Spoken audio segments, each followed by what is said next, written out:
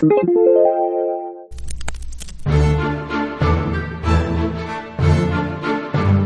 everyone, this is Pastor Sean with Surrender Church, and I'm so excited to start this journey with you. This is going to be a discipleship conversation where we're going to learn about grace. We call it Grace Discipleship. My guest as we go through this discipleship is Josh Smith, and he's my neighbor. We've known each other for a few years now, and I couldn't be more excited to take him and you through this discipleship course and conversation so we can learn how to walk in God's grace together. So sit back, enjoy, and let's go. Well, what is the point of the Christian life? Well, the point of the Christian life is to, I don't even know, really, but that's what I'm here to learn. But at the same time, what I would think the Christian life is the whole backbone of walking with Christ and being a Christ follower is for peace and joy and grace, and to be able to offer that to other people, to live happily, I think. You know, at the beginning of each of our times together, each of the lessons, I'm going to ask some questions that just get our mind working. So, you know, there's no right or wrong answers. There's no, we're just getting our mind working on the topic that we're talking about. So that's why we're going to kind of ask these questions. You mentioned grace, and that is what all of this is going to be about. Our entire discipleship, we call it Grace Discipleship. Because I would say there's a major problem in the church as a whole, and that is there's a really big misunderstanding of what grace is. There's a lot of people that are just confused. You ask them, what is grace, or what is the new covenant, or what is the power and source of the Christian life? And so many times those questions just kind of, the response is just blank. Like, I don't know how I'm supposed to do this Christian life. How am I supposed to be a Christian? How am I supposed to do these things? So that's the purpose. That's what we're doing. We're going to learn about grace. We're going to learn about something called the new covenant, which we have talked about a lot. But, if I were to ask 100 Christians out there, what is the new covenant? What do you suppose the majority of Christians would say?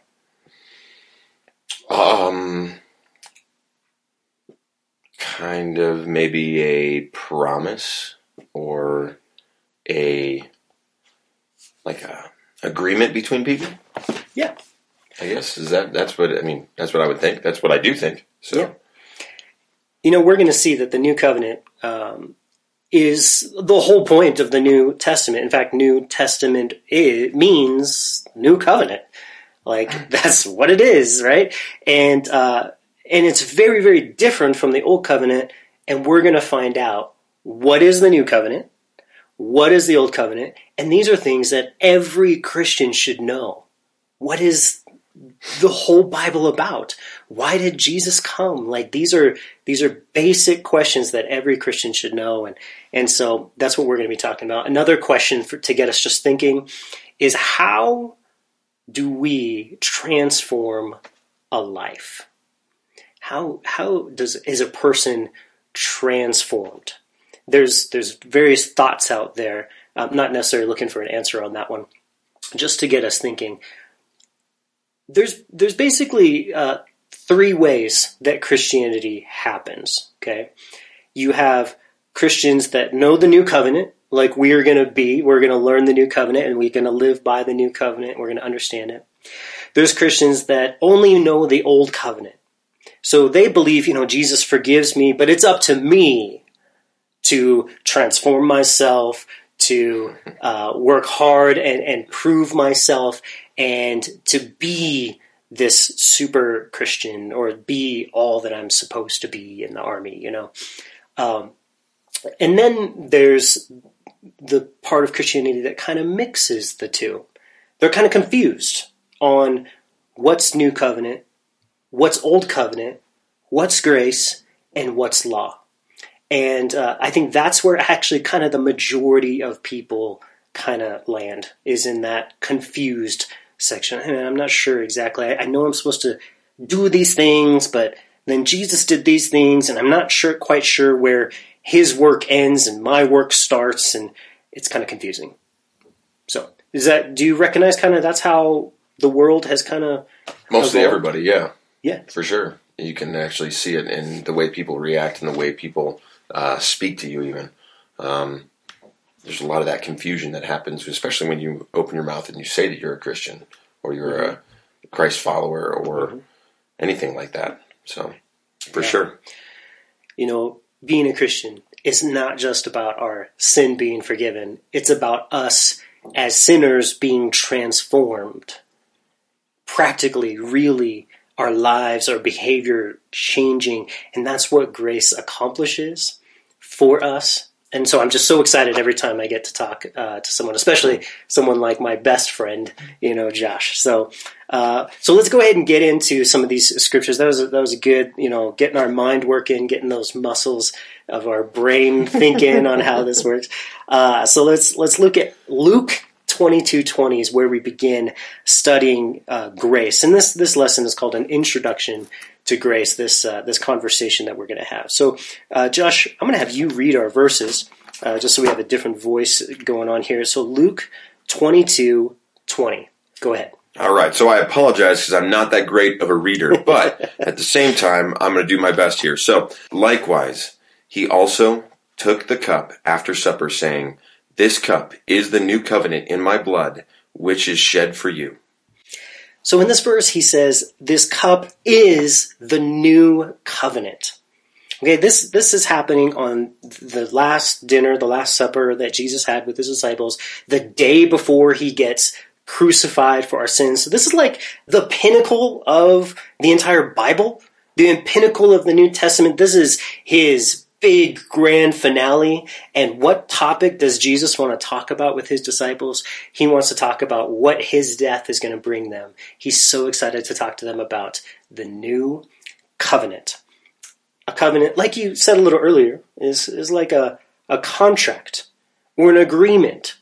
And in biblical terms, in the Bible, God works by covenants with his people. So you had, Adam and Eve and Noah and Abraham, and each of these guys, God would kind of make a covenant with them. And Jesus says here, this is the new covenant which I am purchasing for you with my blood. So this is the whole point of Jesus' life, the pinnacle of his life, and his death.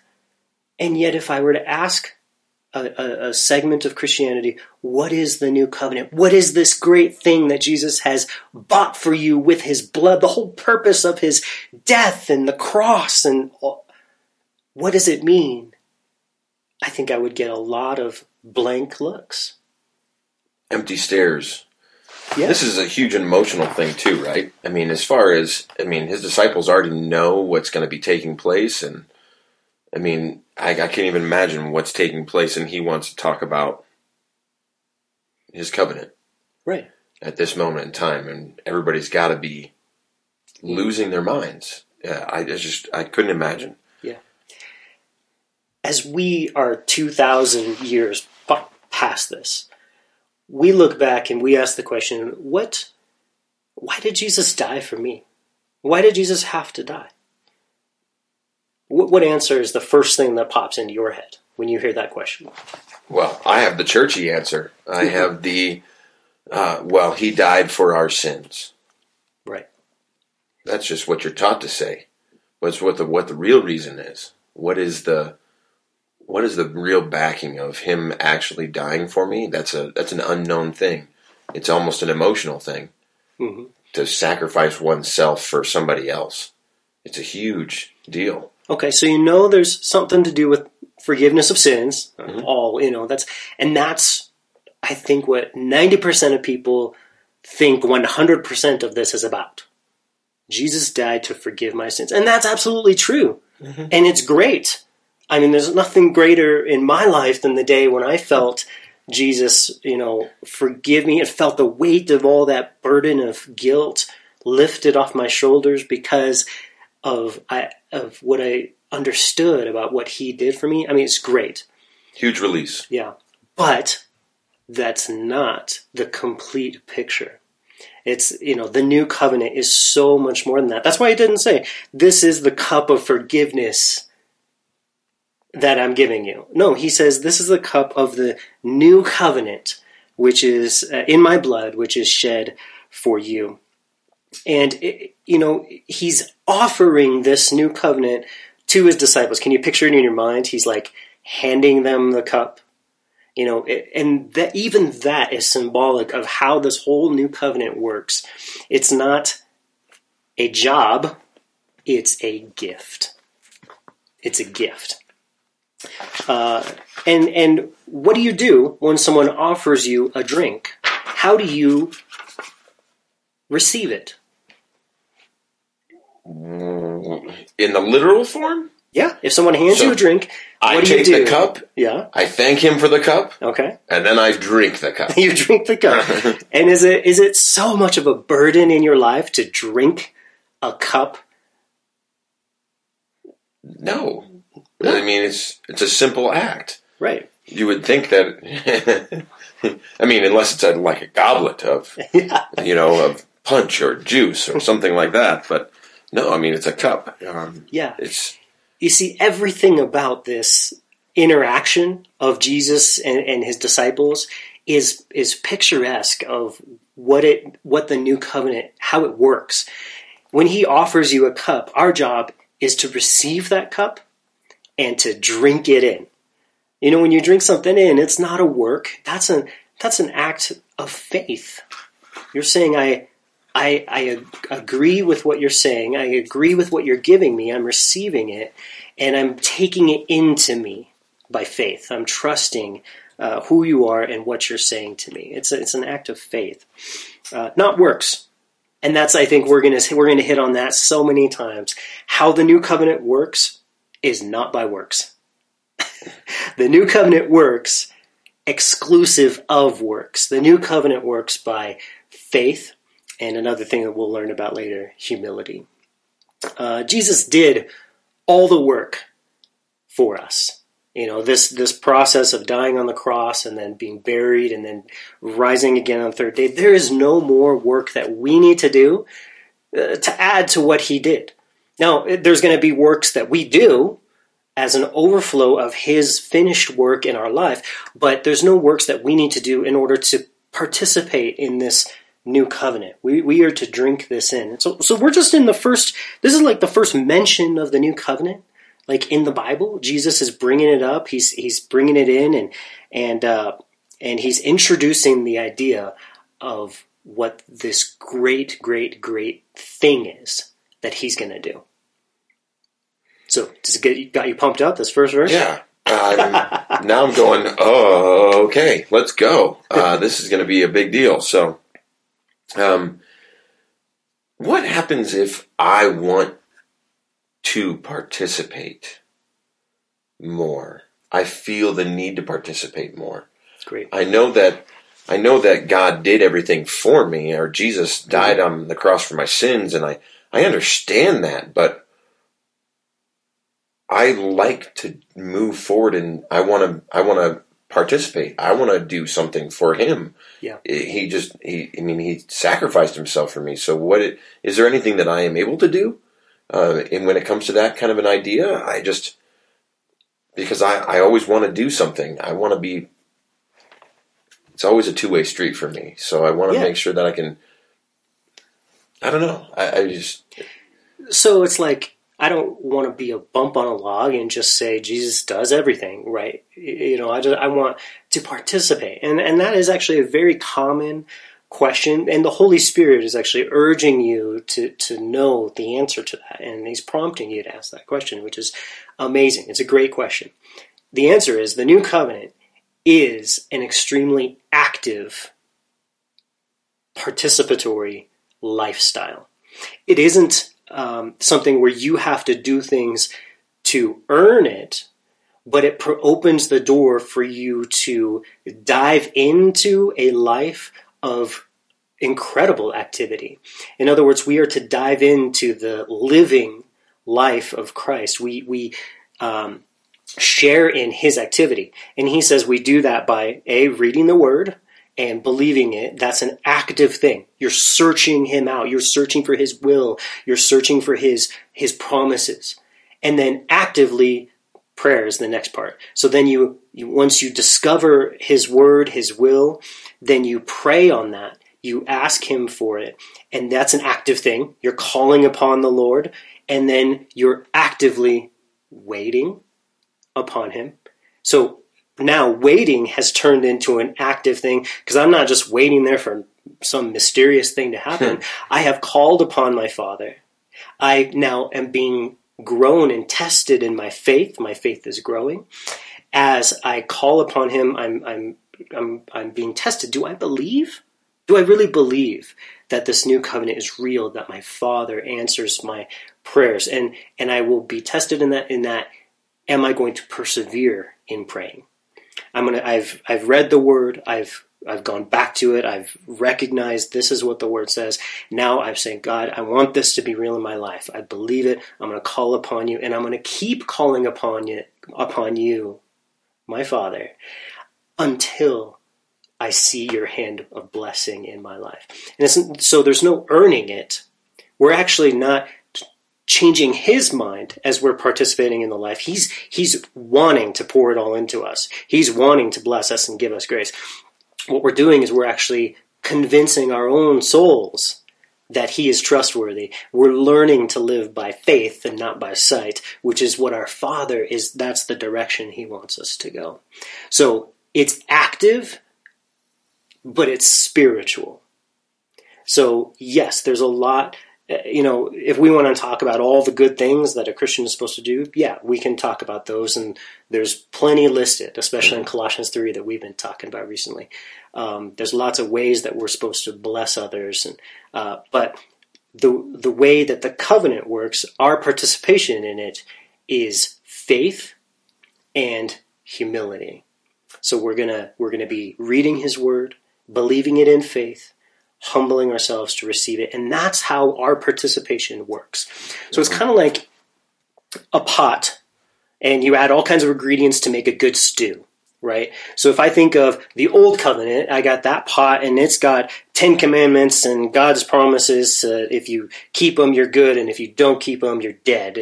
And then my part I add to the pot is I either keep them and I'm kind of blessed, and if I don't keep them, I'm kind of dead, And that's the pot that the old covenant was, and it didn't really work for anybody. Hodgepodge soup. Yeah, it didn't work well. It was a nasty soup. Now the new covenant comes along, and God's like, we're doing away with the old. Okay, we're bringing in bringing in a new covenant with my blood. So he adds in his blood, his works, his life, all of who he is to the pot, and he tells us, to answer your question, what you need to add, what you get to add to this pot is humility and faith. And it's very active.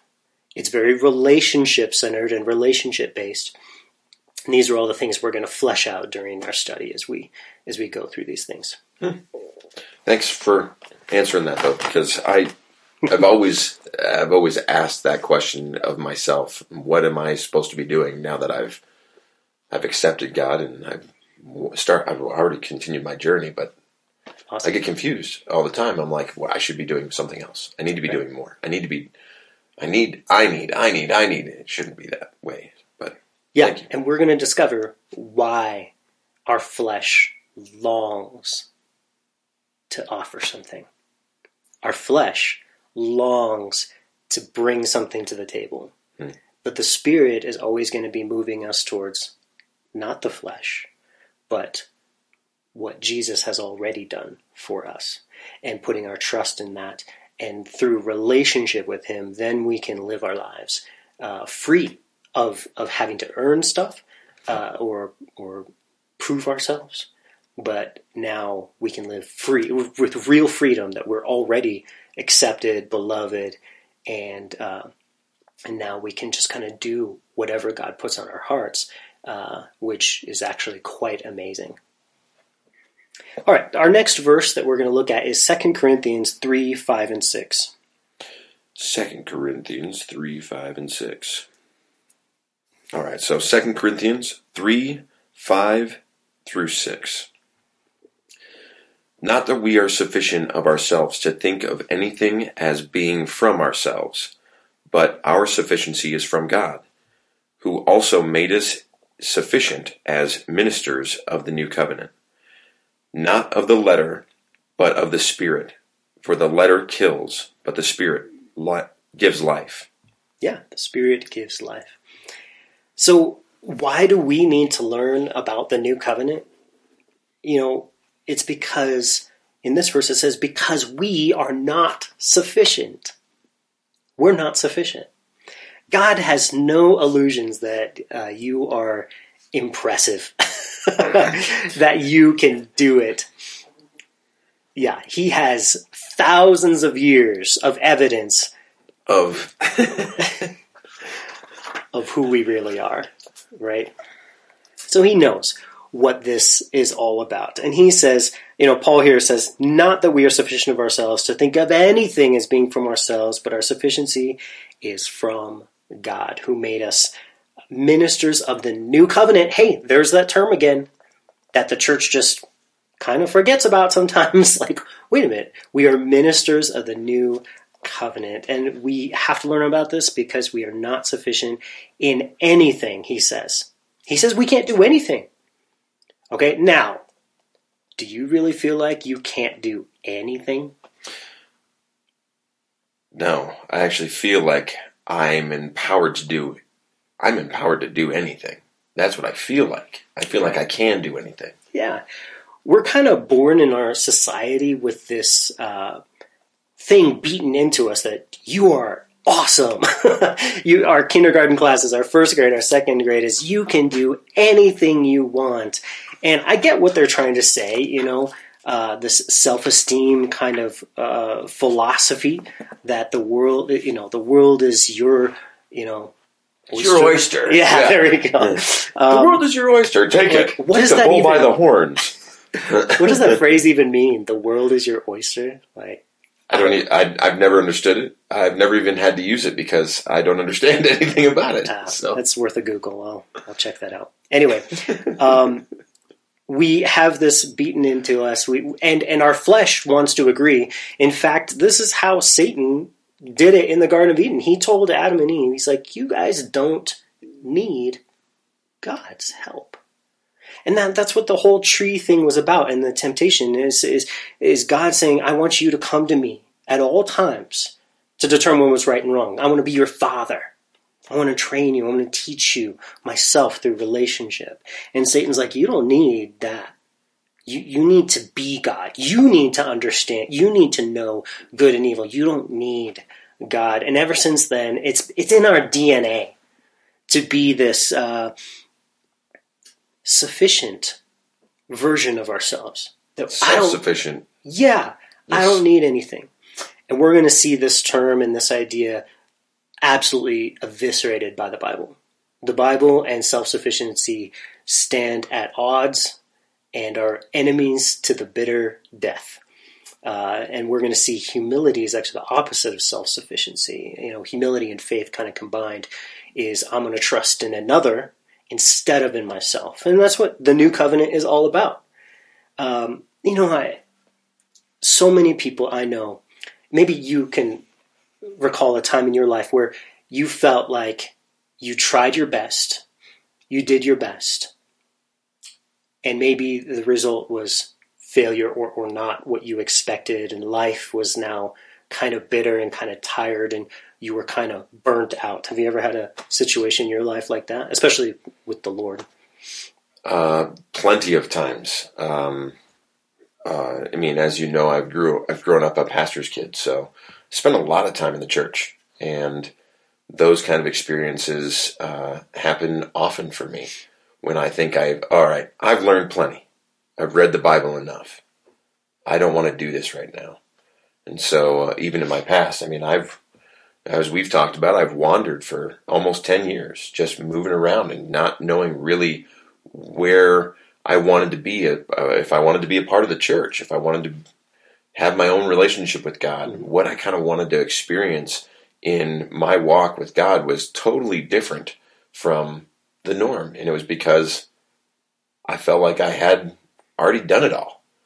I've already listened to thousands of sermons every Sunday morning, walking through that and hearing my own Father speak, and not really giving anybody else's other opinions even, or other people's word or anything like that. It was just a really long section of my life where I was just like, I gotta step away. I gotta reserve myself so I don't feel overwhelmed by doing monotonous activity.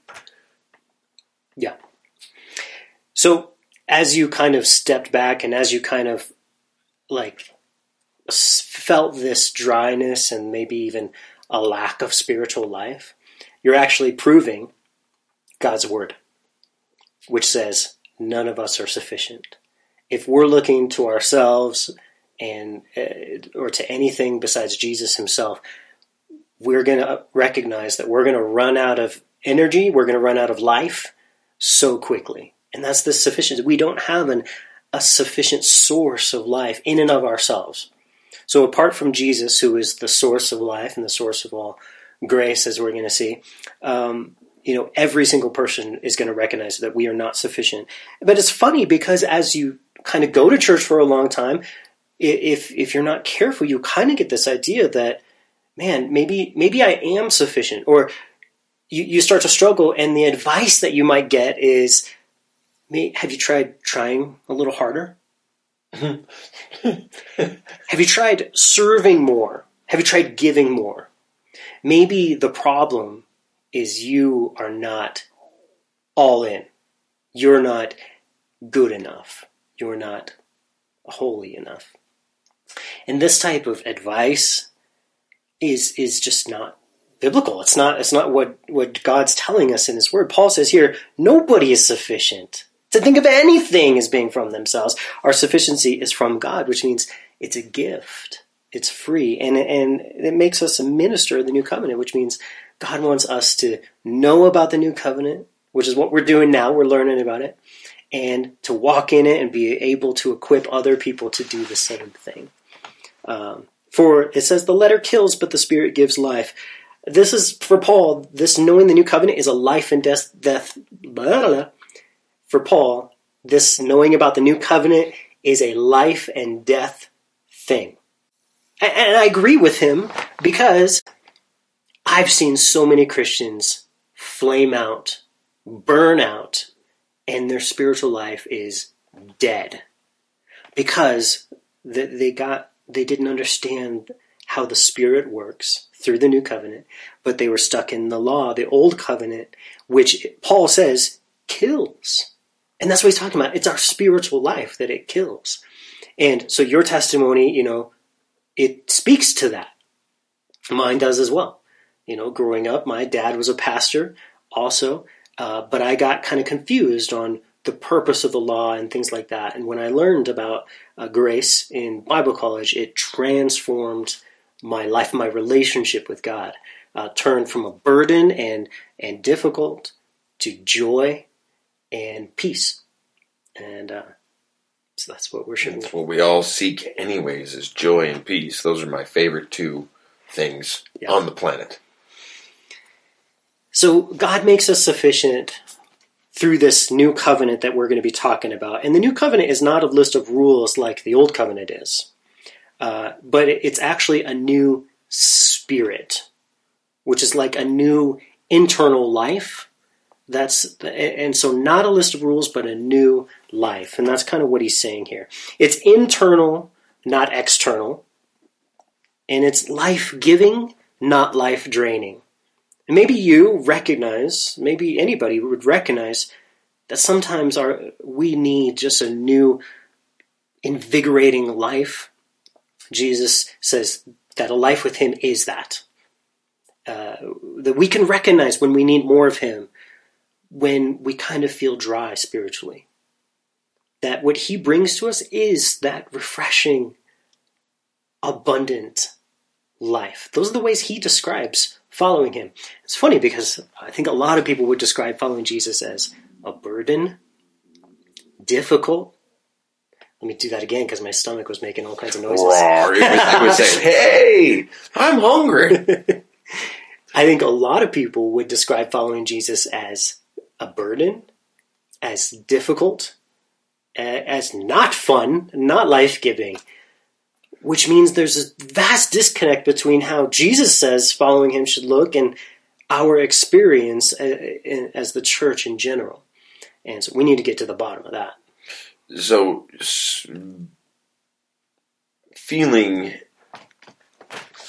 that your relationship with God is a burden is not what we're supposed to feel, is basically what you're saying. So you're saying that it's this idea of being at peace and having joy with the relationship with God instead of having to go to church and feel that burden of waking up every morning, I got to go to church this morning, or I got to go do this, or I have to read my Bible today, or I need to do all these things to accomplish this relationship. Right. The New Covenant says it is finished. And it invites us to rest. And that term and that idea of rest we're going to be looking at in Hebrews chapter 4. But man, it is such a delightful and different experience than what you described, of which is very common, of I'm stressed out, I'm burdened, versus what God actually describes and intends and promises for his children and invites us into. He says, guys, that is not the design. The design is this new covenant. So why is nobody really studying the new covenant very much? It seems like it's a lot more peaceful. It is. It's a delight. It really is. So we've been saying the word new covenant a lot. And now I want us to bring up a synonym, a similar term that means the exact same thing, which is grace. So every time that we say new covenant, we mean grace. Every time we say grace, we mean new covenant. They're interchangeable in every way and in every circumstance in the Bible. So as we learn about this, we're going to go back and forth. But just right now in your mind, I want you to put a chain linking new covenant and grace. Insert here, grace. Right, Got exactly. It. Okay. All right. So whenever we talk about something in the Bible, we want to go back to the Old Testament and see what kind of clues and what kind of evidence we have that this was really God's plan and that it was coming to fulfillment. God tends to always have a prophecy in the Old Testament about things that are going to come to pass for his children in the New Testament. So it gives it context. Yeah, pretty cool. Yeah. So we're going to see this, the great Old Testament prophecy of the New Covenant in the Old Testament, which is Jeremiah chapter 31, verses 31 through 34. And it says, "Behold, the days are coming, says the Lord, when I will make a new covenant." Hey, there's the term. When I will make a new covenant with the house of Israel and the house of Judah, not according to the covenant that I made with their fathers in the day that I took them by the hand to lead them out of the land of Egypt. My covenant which they broke, right? Though I was a husband to them, says the Lord. So, Josh, pop quiz. What's this old covenant that he's talking about here? Grace. No, the old covenant. Oh, the old covenant. Sorry, I was inserting here. Whenever I hear covenant, now I have to put in grace. I tricked you. When he says there was an old covenant, not according to the covenant I made with their fathers in the day that I took them by the hand to lead them out of Egypt, my covenant which they broke. So wandering, this is when they were wandering in the desert, is that right? So they were wandering for a number of years, and they decided to break the rock. Is that right, for water, or is that off of there? Well, you're right around it. So Moses was their leader, right? And in that day, Moses delivered them out of Egypt, right? God Right. did all the 10 plagues and brought them through the Red Sea, right there, parted the sea, and they walked through. And so they're chilling by Mount Sinai. And at Mount Sinai, there was a rock that was split. God told Moses he could speak to this rock and water would come out for everybody. But something else was smashed, which I think you're talking about. This was when God gave Moses the 10 Commandments. Right. Okay. So that's this old covenant that God said, I took you by the hand and led you out of Egypt. And I gave you a covenant. And we're going to find out later, the people are all like, yeah, we love that covenant. We're going to do it. And God's like, no, you're not. But I gave you a covenant, and I was a husband to you. I loved you, and you broke that covenant. He didn't say, most of you broke that covenant. He said, all of you broke that covenant. It's the whole nation, right? So that's why God said, I'm going to make a new covenant with the house of Israel. So then verse 3 says, but this is the covenant that I'm going to make with the house of Israel after those days, says the Lord. I will put my law in their minds, and I will write it on their hearts. I will be their God, and they shall be my people. And no more shall every man teach his neighbor and every man his brother, saying, know the Lord, for they shall all know me, from the least of them to the greatest of them, says the Lord. For I will forgive their iniquity and their sin I will remember no more. Now this is one of the most deep and wonderful prophecies in the whole Bible. And we're going to come back to this many times as we kind of study through this entire exhaustive study of the New Covenant. But I just want to hit on 3 things right now that are super important for us to know about this prophecy. And that is, like I said, when we ask people today, what is the New Covenant?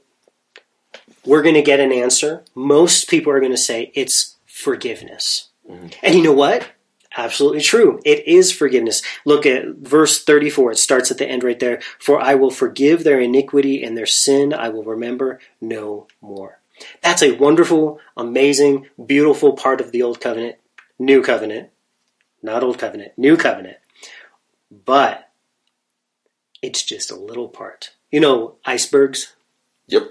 Icebergs, what's the famous thing people say about icebergs? Oh, I thought we were talking about lettuce. No, it's that icebergs, tip of the iceberg is all that you can see. Everything else lies beneath. Right, exactly. And they put numbers on it like maybe 10% of the iceberg is what you can see, and then the rest is underwater. Well, the New Covenant is kind of the same way. Forgiveness, that's the part everybody, I know about that part. I want to be I know that Jesus only can forgive my sins. I can't earn forgiveness. A lot of Christians are right on that theology, right? But we just read like a whole lot of other words with a whole lot of other things and promises that are all included in this new covenant. He says, but this is the covenant I'll make with the house of Israel after those days. I will put my law in their minds and write it on their hearts. I will be their God. They shall be my people. And no more shall every man teach his neighbor and every man his brother, saying, know the Lord, for they shall all know me, from the least of them to the greatest of them. Then he mentions forgiveness, almost like an afterthought. I mean, it's a big deal. You can't have a relationship with God without forgiveness.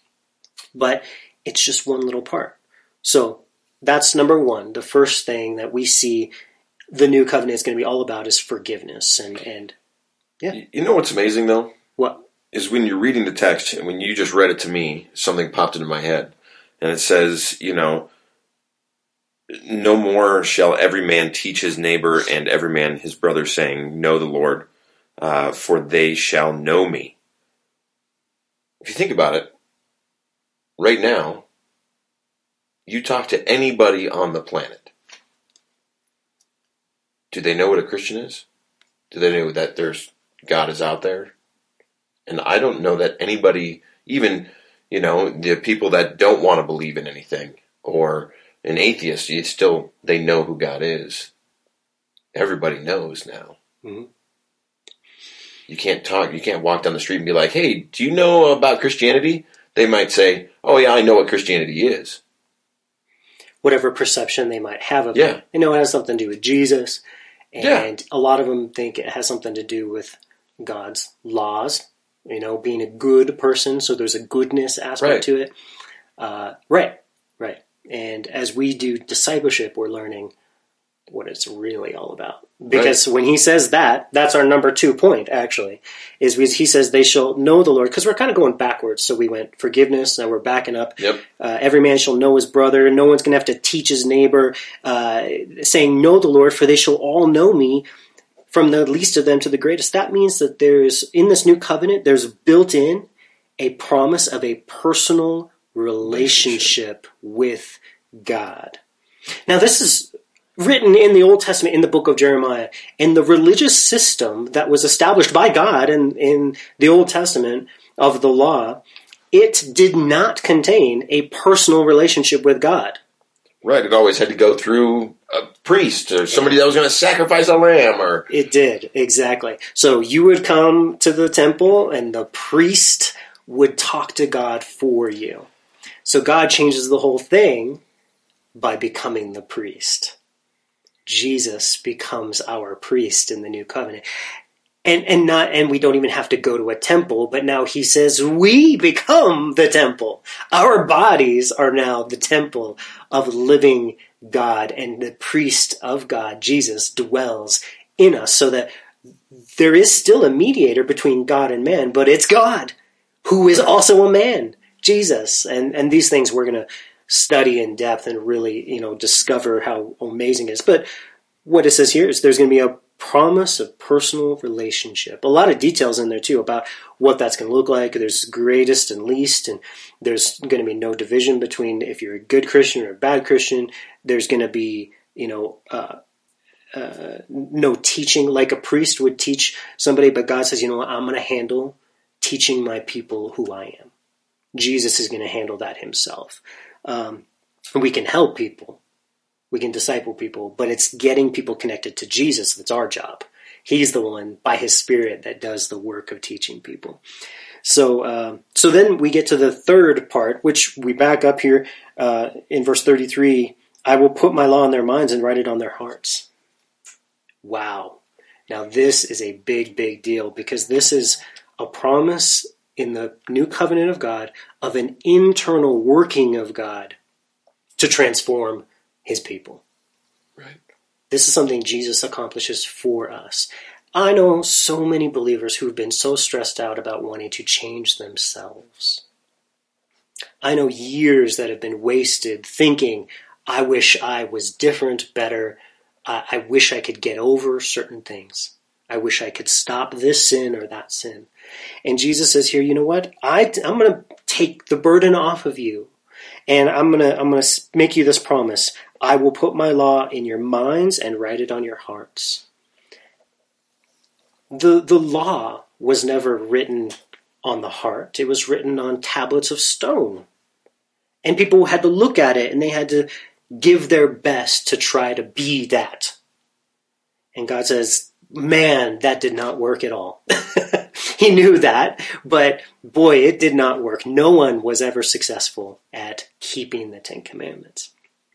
But God says here, I'm going to take care of it, because I'm going to work so deeply in your mind and in your heart through what my son is going to do on the cross, that my law is actually going to be like tattooed on your heart. And you're going to live by heart, not by duty, not by religion, but by you're going to do what's on your heart. And that's what's going to change the world and change your own life. So, pretty neat promises of the new covenant. Pretty amazing. Yeah. It's nice, actually, to go back through a lot of stuff that I've learned before, because it really feels... It's been so long since I've spent time in the Word that I feel... It feels new to me again. Yeah. And it's... refreshing. It's refreshing. It really, truly is. It's amazing. It's a totally different from what I was anticipating. Because I'm looking at this text and I'm like, I've read this hundreds of times before, but it's brand new for me. Again, it's I really I'm enjoying it a lot more. Awesome. So we're going to zoom towards the New Testament, Hebrews chapter 8, verses, we'll go 7 through 13 here, the second half of Hebrews chapter 8. Remember, we're connecting this to Jeremiah 31:31 because that was the OG prophecy of like, God's like, this old covenant is not working, right? And this was all part of the plan. He knew that it was not going to work, but he was, through the voice of Jeremiah, his prophet, he's explaining, guys, there's a promise coming. My son is going to deliver you guys from the life of this burdened religion that you're living right now. And so Jesus comes, he does it, he gives us the new covenant, and then a few years later, whoever wrote Hebrews comes and he starts to explain it to us and really flesh it out. So look, he's going to quote like a bunch of that Jeremiah prophecy in what we're going to read right now. But he's going to give some comments that are going to kind of help us to see some aspects that are super cool. So he says, look at that. Even in the text right there, it's got a little title, a little subtitle. Oh, yeah. And what's it say? It says, a new covenant. Okay. So he says, if that first covenant, so we're talking about the 10 Commandments and the law, had been faultless, no place would have been sought for a second. Boom. Hey, don't you call the 10 Commandments flawed? But that's what the Bible says. The Bible just said the Old Testament was flawed. Not because there's mistakes in it, or not because the plan was bad. It's because the Old Covenant had flaws.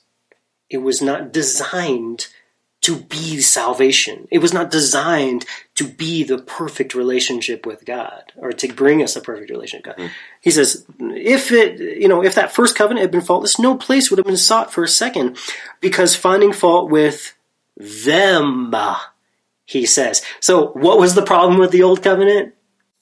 Them. It wasn't the law the 10 Commandments. There's nothing wrong with the 10 Commandments, right? Those 2 tablets were beautiful and carved by the very hand of God. I mean, man, they were good. Nobody disagrees with the 10 Commandments. Shall not kill, shall not murder. Don't lie, don't steal, don't cheat. All these things. It's the people. It's us. The problem, the fault was with people. But God loves people. He loves us. And so he sought a new covenant. But in order for him to give us a new covenant, he had to pay a new price. And what do you think that price was going to be? Sending his son. Exactly. He couldn't share the responsibility of the price. When people need saved, they can't deliver themselves. They need saved. So he has to bear the burden of the price in the whole new covenant, which he gloriously does. So he says, behold, finding fault with them, he says, behold, the days are coming, says the Lord, when I'll make a new covenant with the house of Israel and the house of Judah. Not according to the covenant I made with their fathers in the day that I took them by the hand to lead them out of the land of Egypt, because they did not continue in my covenant, and I disregarded them, says the Lord. For this is the covenant that I will make with the house of Israel after those days, says the Lord. I will put my laws in their minds and write them on their hearts. I will be their God, they shall be my people.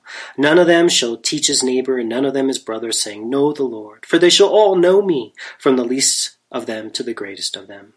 For I will be merciful to their unrighteousness and their sins and their lawless deeds. I will remember no more. Now he adds this comment. He says, in that he says, a new covenant. He has made the first obsolete. So that's the adjective that the Bible uses to describe the 10 Commandments. Obsolete. It's pretty intense. You work in the HVAC world. Mm-hmm. What do you do when something is obsolete? We remove it, decommission it, and take it to the scrapyard. Yeah. Which, I'm going to continue reading this verse. It says, now what is becoming obsolete is growing old and ready to vanish away. Isn't that kind of exactly what you do with an old furnace? Yeah. To a T. Yeah, it's kind of amazing. So Hebrews was written to, Hebrew people that had become Christians and believers in Jesus. So we see in here that this promise was made to what group of people? All people? Or Well, just it was made to the Jewish nation. right. He said to Israel and to the tribes of Judah, so it was made to them. But now it has been inaugurated for the entire church, because the church has now been invited into a covenant relationship with God. All nations have been invited into the new covenant relationship with God. That was originally intended for the people of God, promised to the people of God, the Jewish nation, but has now been expanded big enough to invite all people in. To the extent that you don't have to be Jewish anymore. You don't have to keep any of the nationalistic rules and dietary rules and, circumcision and all the rest. Doesn't have to it's not even a part of the new covenant anymore. An interesting thing I just learned a couple days ago.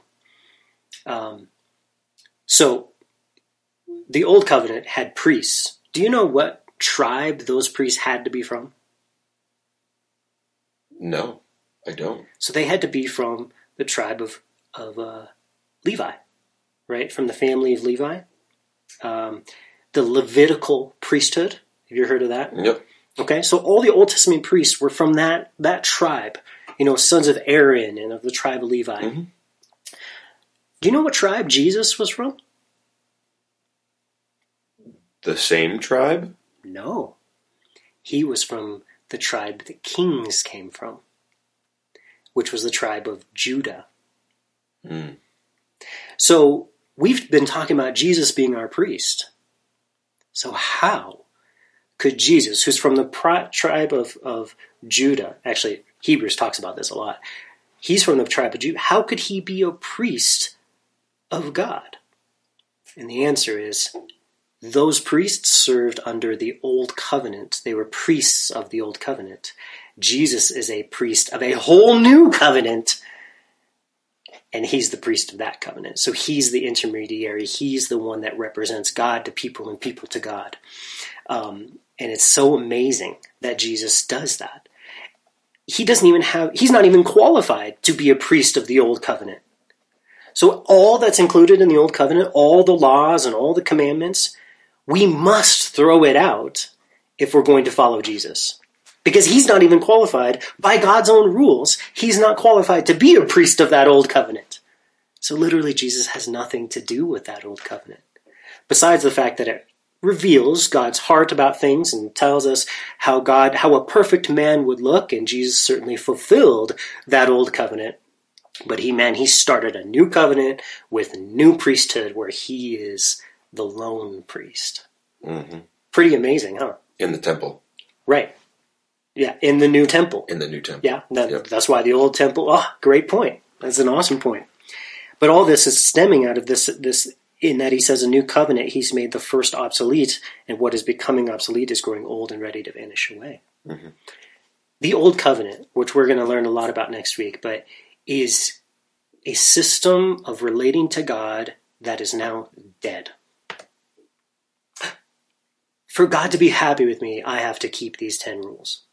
For me to be accepted by God, I need to accomplish these things or do these things. That's the old covenant.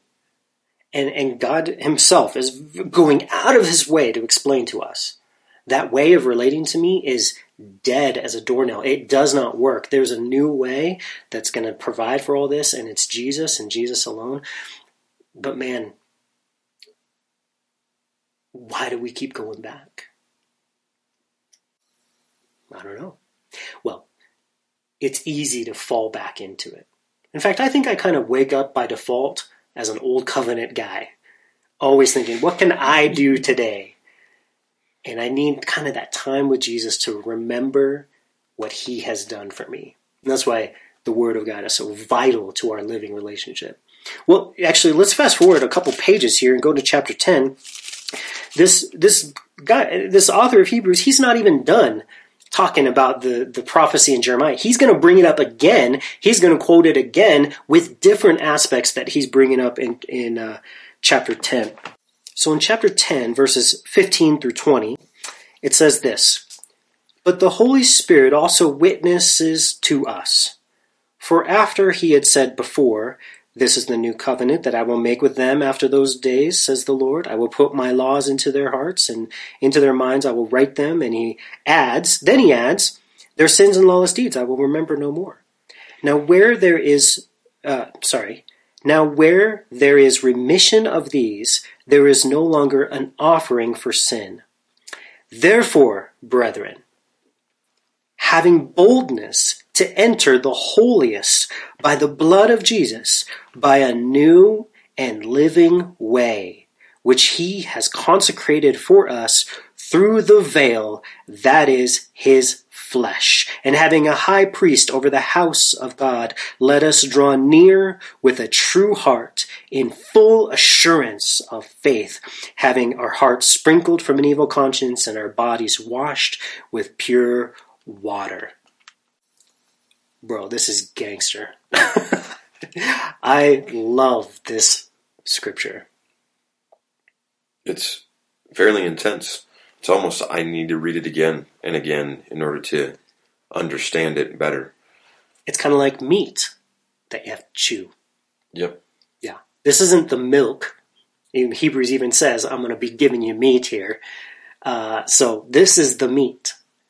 All that Jesus did. Now look what he does here. He says, he quotes our new covenant text from Jeremiah 31, and then he says, understand that there's actual forgiveness of sins.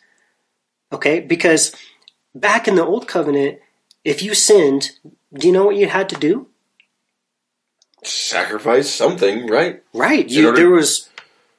Life had to be taken from something. Exactly. There was all kinds of prescribed animal sacrifices.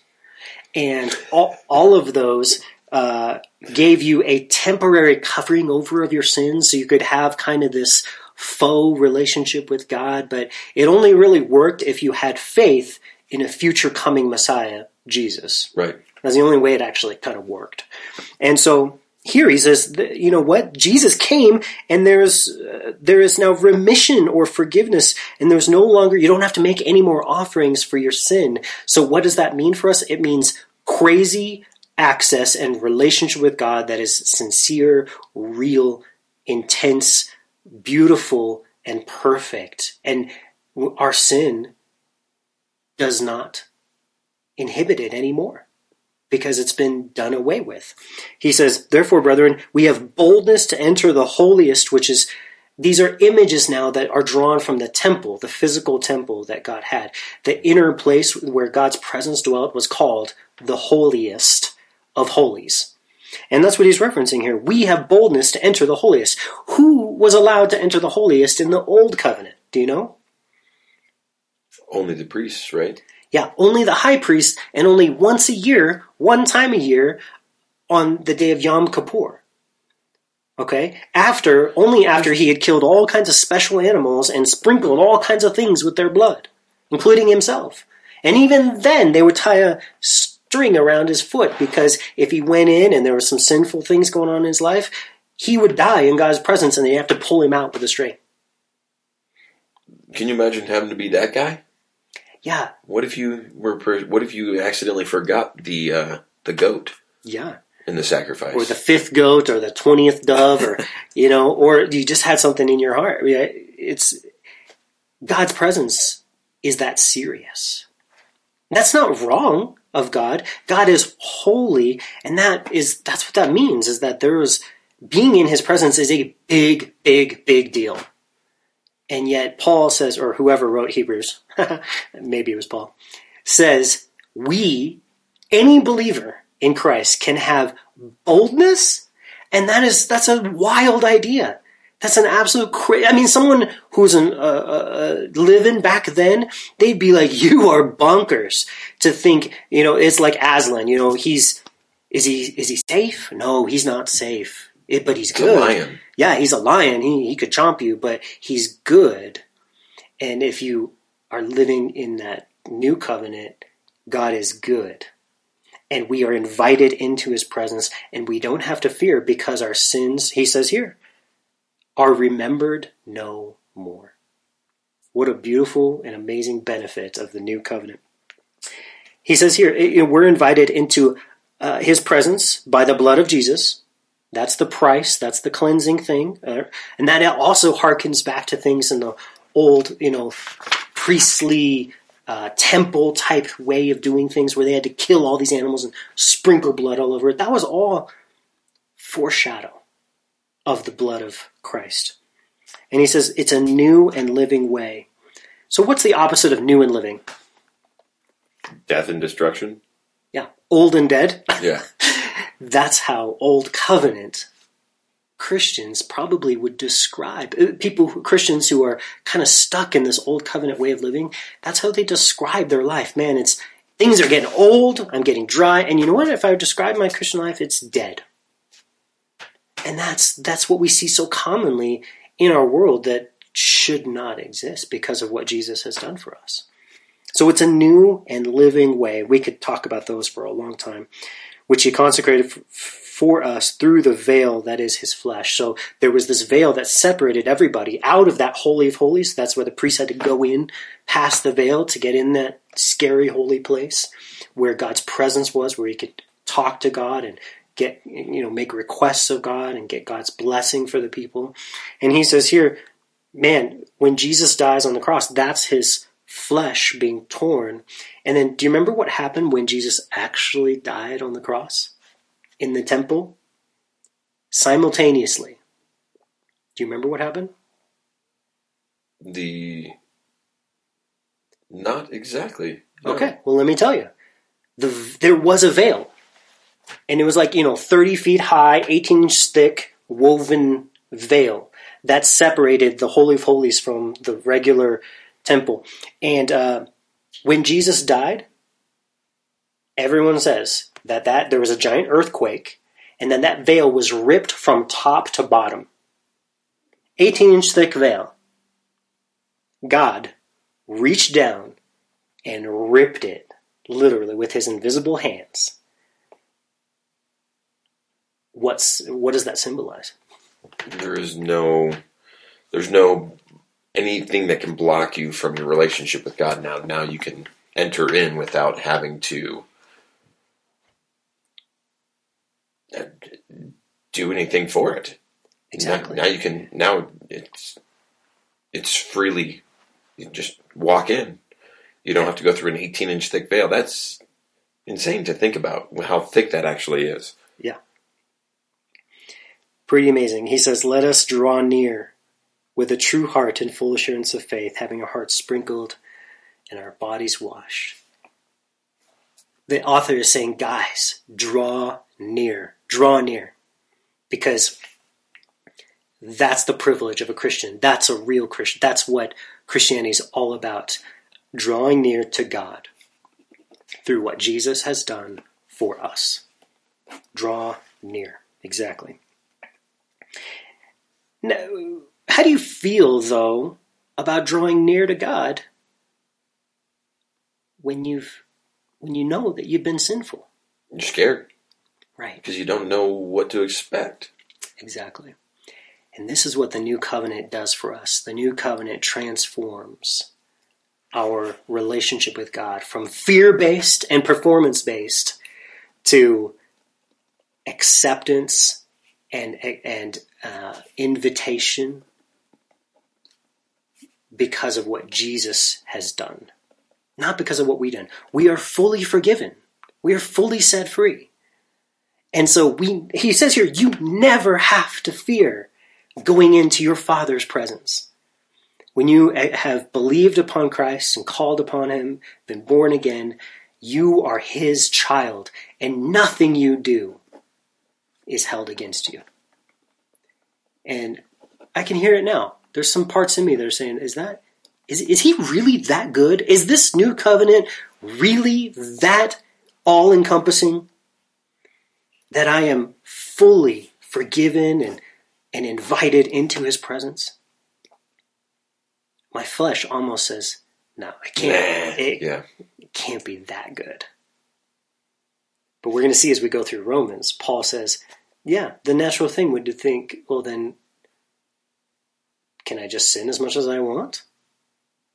And Paul said that's an accurate conclusion to come to, except for the fact that his law is being written on our minds and our hearts now. So if you chose to live a life of sin as a believer, you're never going to have fulfillment and peace in your heart. God changes our hearts so much. Maybe you can even speak to that. You've been a believer for a long time, but I know that there was a time in your life where you did not live in like an obedient life. Right. Not in harmony at all.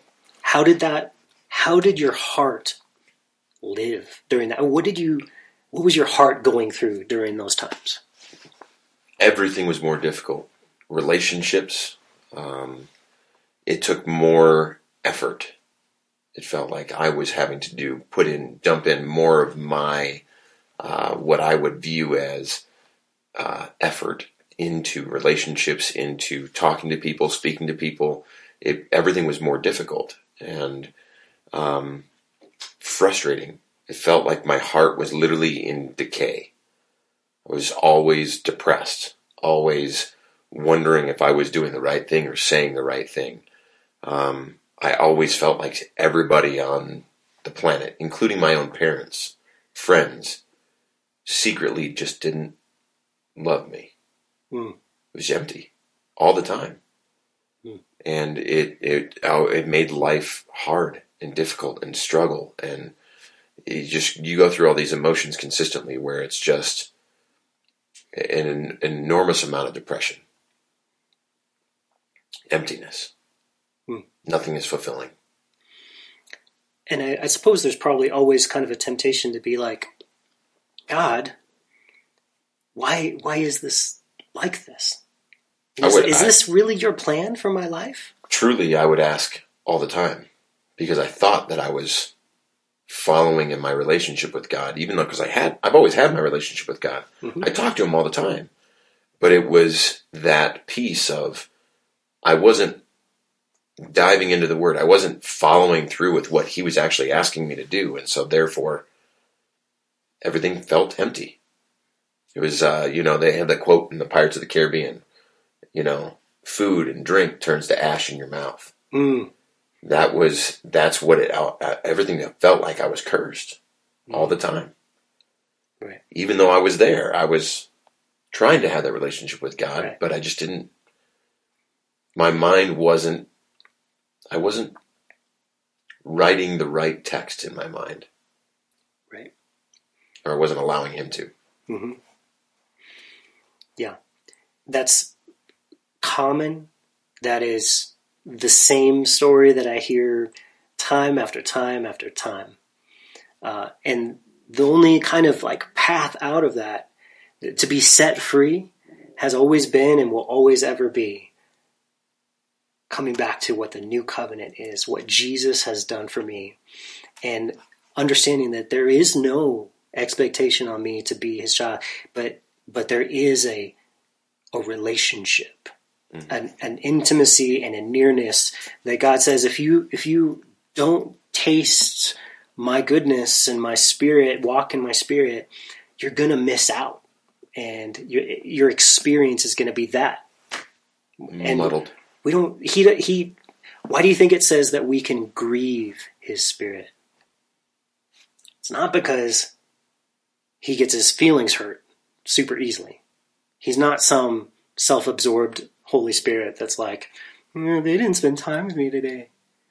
It's because he knows the dire consequences of his child's life when they neglect the living waters of Christ, when they neglect that relationship. He's grieved on our behalf. He's like, guys, you could have it all. And you're settling because we've been tricked.